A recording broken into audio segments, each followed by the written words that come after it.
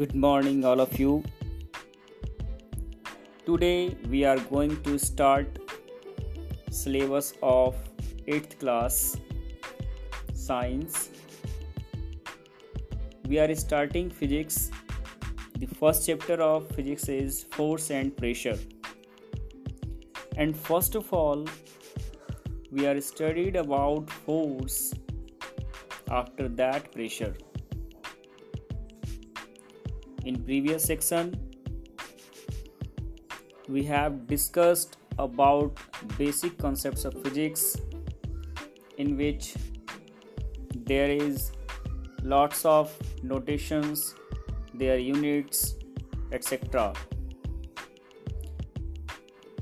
So let us come to know about the force. Basically, a push or pull that changes or tends to change the state of rest or of uniform motion of an object, or changes its direction or shape, is called force. Force को हिंदी में हम लोग बल कहते हैं. अगर हम एक साधारण सा उदाहरण लें या समझने के लिए कहें, तो किसी चीज़ को ढकेलना, उसको खींचना, जो किसी भी रुके हुए वस्तु को मोशन में ला दे, या मोशन में हो तो उसके डायरेक्शन को चेंज कर दे, या किसी बॉडी का शेप चेंज कर दे, ऐसा कहीं भी अगर कंडीशनिंग आता है तो उस टर्म को हम लोग फोर्स कहते हैं. Whenever we are talking about the force, we must know that a force arises due to interactions between two objects. जैसे ही हम लोग बात करते हैं फोर्स का, तो हम लोगों को ये जरूर ध्यान रखना चाहिए कि वहाँ पर दो ऑब्जेक्ट्स का इंटरेक्शंस होता है. जैसे मेज पर रखा हुआ बुक, वहाँ पर बुक का जो सरफेस है और टेबल का जो टॉप है, उन दोनों में कांटेक्ट होता है, इंटरेक्शंस होता है. अब हम आगे बढ़ेंगे. As we know that force has magnitude as well as directions, and we already discussed in previous section that the quantity which have both magnitude as well as direction are known as vector quantity. पहले ही हमने पढ़ा हुआ ये चीज़ कि अगर कोई भी quantity direction और मैग्नीट्यूड दोनों ही चीज़ों को दिखाता हो, तो वो आपका वेक्टर क्वांटिटी होता है. और फोर्स भी सेम ऐसा ही है.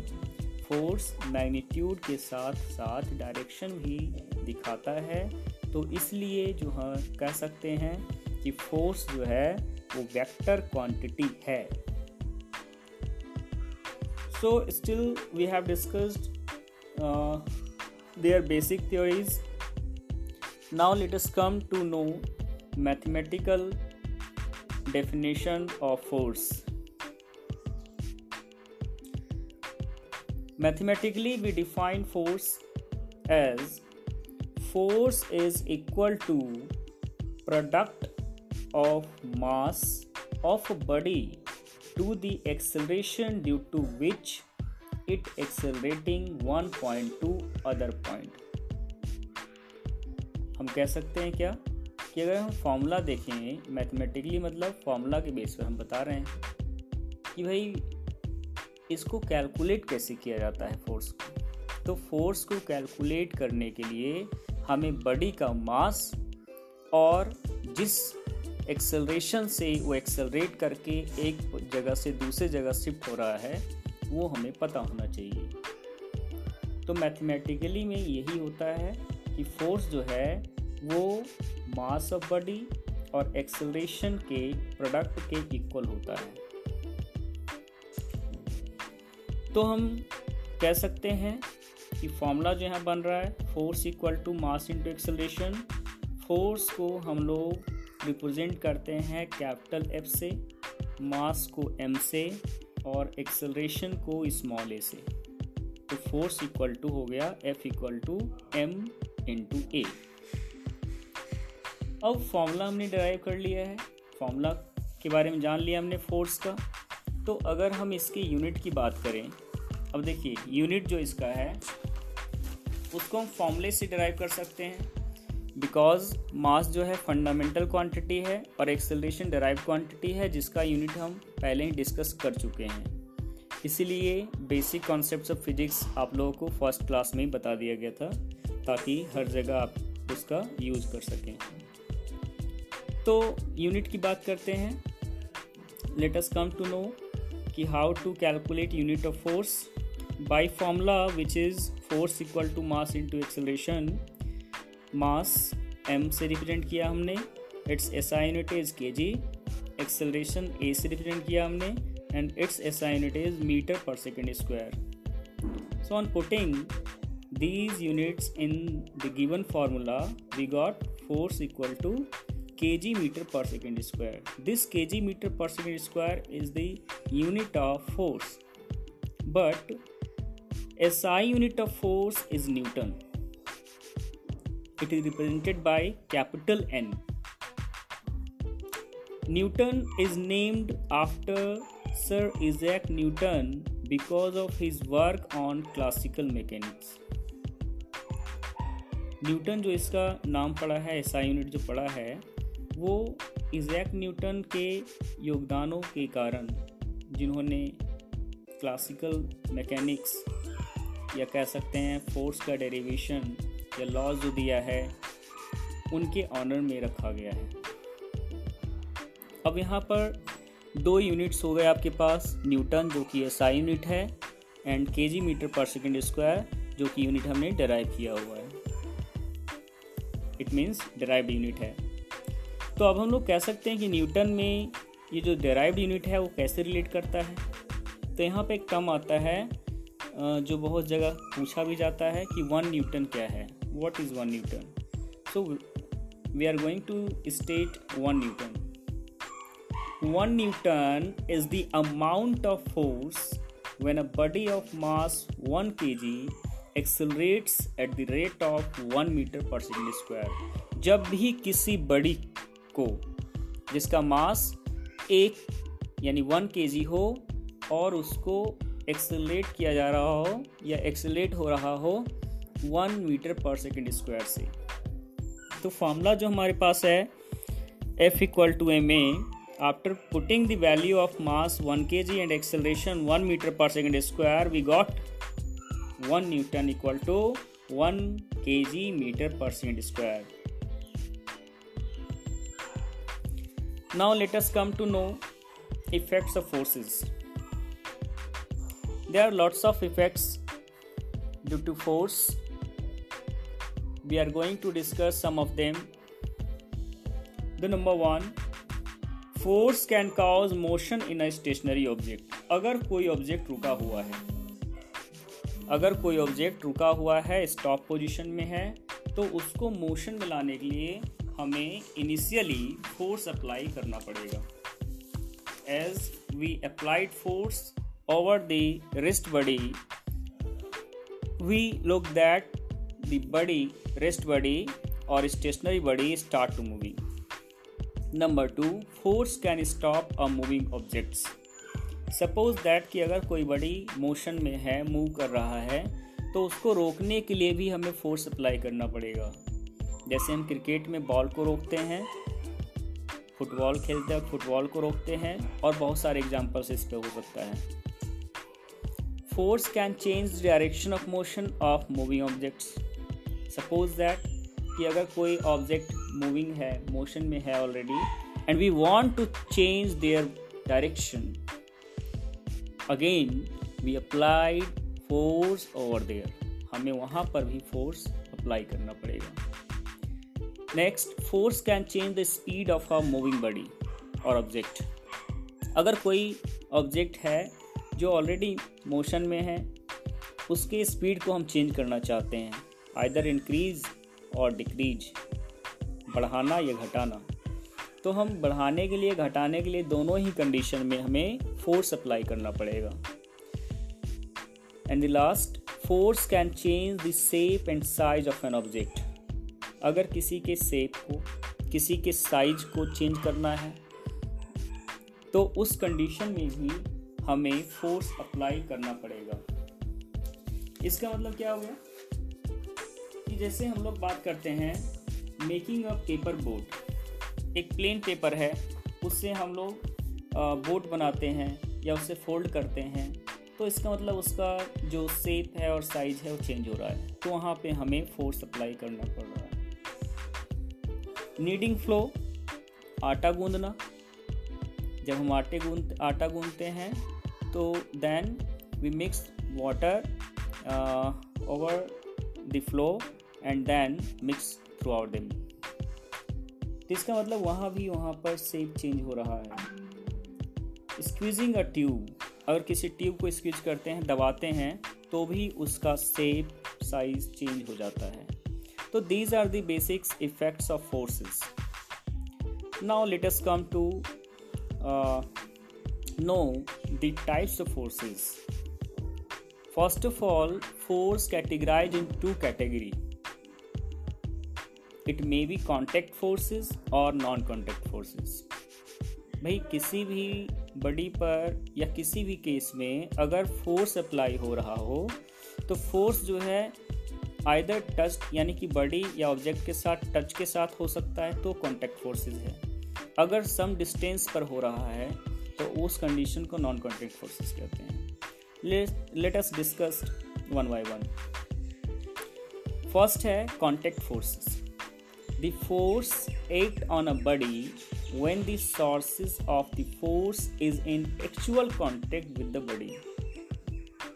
जब फोर्स जो है किसी बॉडी पर लगाया जाता है तो उस समय जो सोर्स ऑफ फोर्स है, जैसे मान लीजिए हम एक टेबल को पुश या पुल कर रहे हैं, तो we are source of force, हम अप्लाई कर रहे हैं फोर्स टेबल पर, और टेबल जो है एक बॉडी हो गया, तो वहाँ पर एक्चुअल कॉन्टेक्ट यानी जब हम उसको पकड़ेंगे तो हमारे हाथ का सरफेस और जहाँ पे पकड़ा हुआ है उस पॉइंट ऑफ कांटेक्ट से दोनों कांटेक्ट हो गया, तो हम कह सकते हैं कि वहाँ पर कांटेक्ट फोर्सेस हो रहा है। अब यहाँ पर एक टर्म आया पॉइंट ऑफ कांटेक्ट, ये क्या है? तो वो ऐसा पॉइंट जहाँ पर फोर्स अप्लाई हो रहा है और ऑब्जेक्ट और सोर्स दोनों क्या एक्चुअल कांटेक्ट हो रहा हो, यानी टच हो रहा हो। The point where the force is applied on an object is called point of contact. Now contact forces further divided in different types, such as number 1, muscular force. The force exerted by the muscles of the body. अगर कोई force जो है वो body के muscles के द्वारा apply हो रहा हो तो उस कंडीशन में हम लोग कह सकते हैं कि वो जो है वो मस्कुलर फोर्स है। अब मस्कुलर फोर्स में हम लोग क्या कह सकते हैं कि मस्कुलर फोर्स क्या है? तो मस्कुलर फोर्स में हम लोग कुछ एग्जांपल ले सकते हैं कि मस्कुलर फोर्स जो है वो भी एक कॉन्टैक्ट फोर्स है। We use muscular force during walking, जब हम चल रहे होते हैं, रनिंग, दौड़ेंगे तब, pushing, pulling and lifting certain objects, जब हम किसी ऑब्जेक्ट्स को पुश करते हैं, पुल करते हैं या उसे उठाते हैं, उस सारे ही कंडीशन में मस्कुलर फोर्स हो रहा है। या हम एनिमल के केस में देख लें, एनिमल जैसे कि एलिफेंट है ना, and bullocks perform various task such as carrying heavy loads, ploughing field, pulling carts, ये सब मस्कुलर फोर्स के कारण ही पॉसिबल है। Number 2, mechanical force. The force produced by a machine, ऐसा फोर्स जो मशीन के द्वारा लगाया गया हो।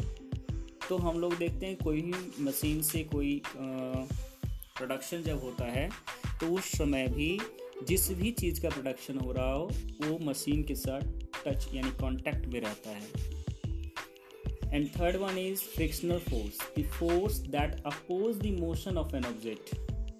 फ्रिक्शनल फोर्स में हम कह सकते हैं कि मान लीजिए कि एक बॉल है, वो rolling along the ground gradually slow down and finally come to rest. एक बॉल है, वो रोलिंग हो रहा है ग्राउंड पर, तो अगर हम उसको फोर्स लगा के नहीं रोकेंगे तो भी थोड़े देर के बाद वो रुक जाएगा। क्यों रुकेगा? Due to opposing force. This opposing force is known as frictional force. तो ये सारे तो हो गए आपके कॉन्टैक्ट फोर्स के types. Now let us come to discuss second part, non contact forces. The forces which do not involve physical contact between two bodies on which they react।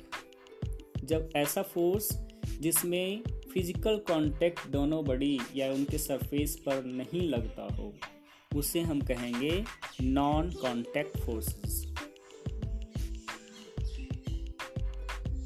They also have the different, number one, magnetic force। A magnet exerts a non-contact force on object made of iron, steel, cobalt or nickel। Take example, whenever we come to a bar magnet nearer to iron or nickel articles, we have looked that they attract with a sufficient distance। कुछ दूरी पर ही वो एक दूसरे को attract करने लगता है। Number 2, electrostatic forces, the force which result due to repulsion of similar charges or attraction of opposite charges। Electrostatic charges में देखिए चार्ज की बात हो रही है। अब चार्ज जो हैं वो पॉजिटिव और नेगेटिव दो टाइप के चार्जेस होते हैं। अगर हम सिमिलर लाइक चार्जेस की बात करें, जैसे पॉजिटिव पॉजिटिव या नेगेटिव नेगेटिव, लाइक चार्जेस मतलब दोनों एक जैसा, तो इस केस में क्या होगा? रिपल्सन होगा। और अगर हम लोग बात करते हैं डिफरेंट चार्ज का, एक पॉजिटिव दूसरा नेगेटिव या पहला नेगेटिव दूसरा पॉजिटिव, तो इस केस में अट्रैक्शन होता है। एंड लास्ट है gravitational forces, the force that exists between any two body by virtue of their mass. अगर हम बात करते हैं ग्रेविटेशनल फोर्सेस का, तो हम लोग कह सकते हैं क्या कि कोई बॉडी जो है वो उसके मास के बेस पर एक दूसरे पर एक्सर्ट करता है। जैसे अर्थ जो है हम लोगों के ऊपर एक पर्टिकुलर फोर्स लगाता है, जिसके कारण हम ऑलवेज अर्थ सरफेस पे ही लाई करते हैं। क्लियर? तो आज हमने फोर्स के बारे में डिस्कस किया है। नेक्स्ट क्लास में हम लोग फोर्स से रिलेटेड कुछ न्यूमेरिकल्स और थियोरेटिकल पोर्शन का क्वेश्चन आंसरिंग करेंगे। Okay, all of you make notes in your fair copies। Thank you so much।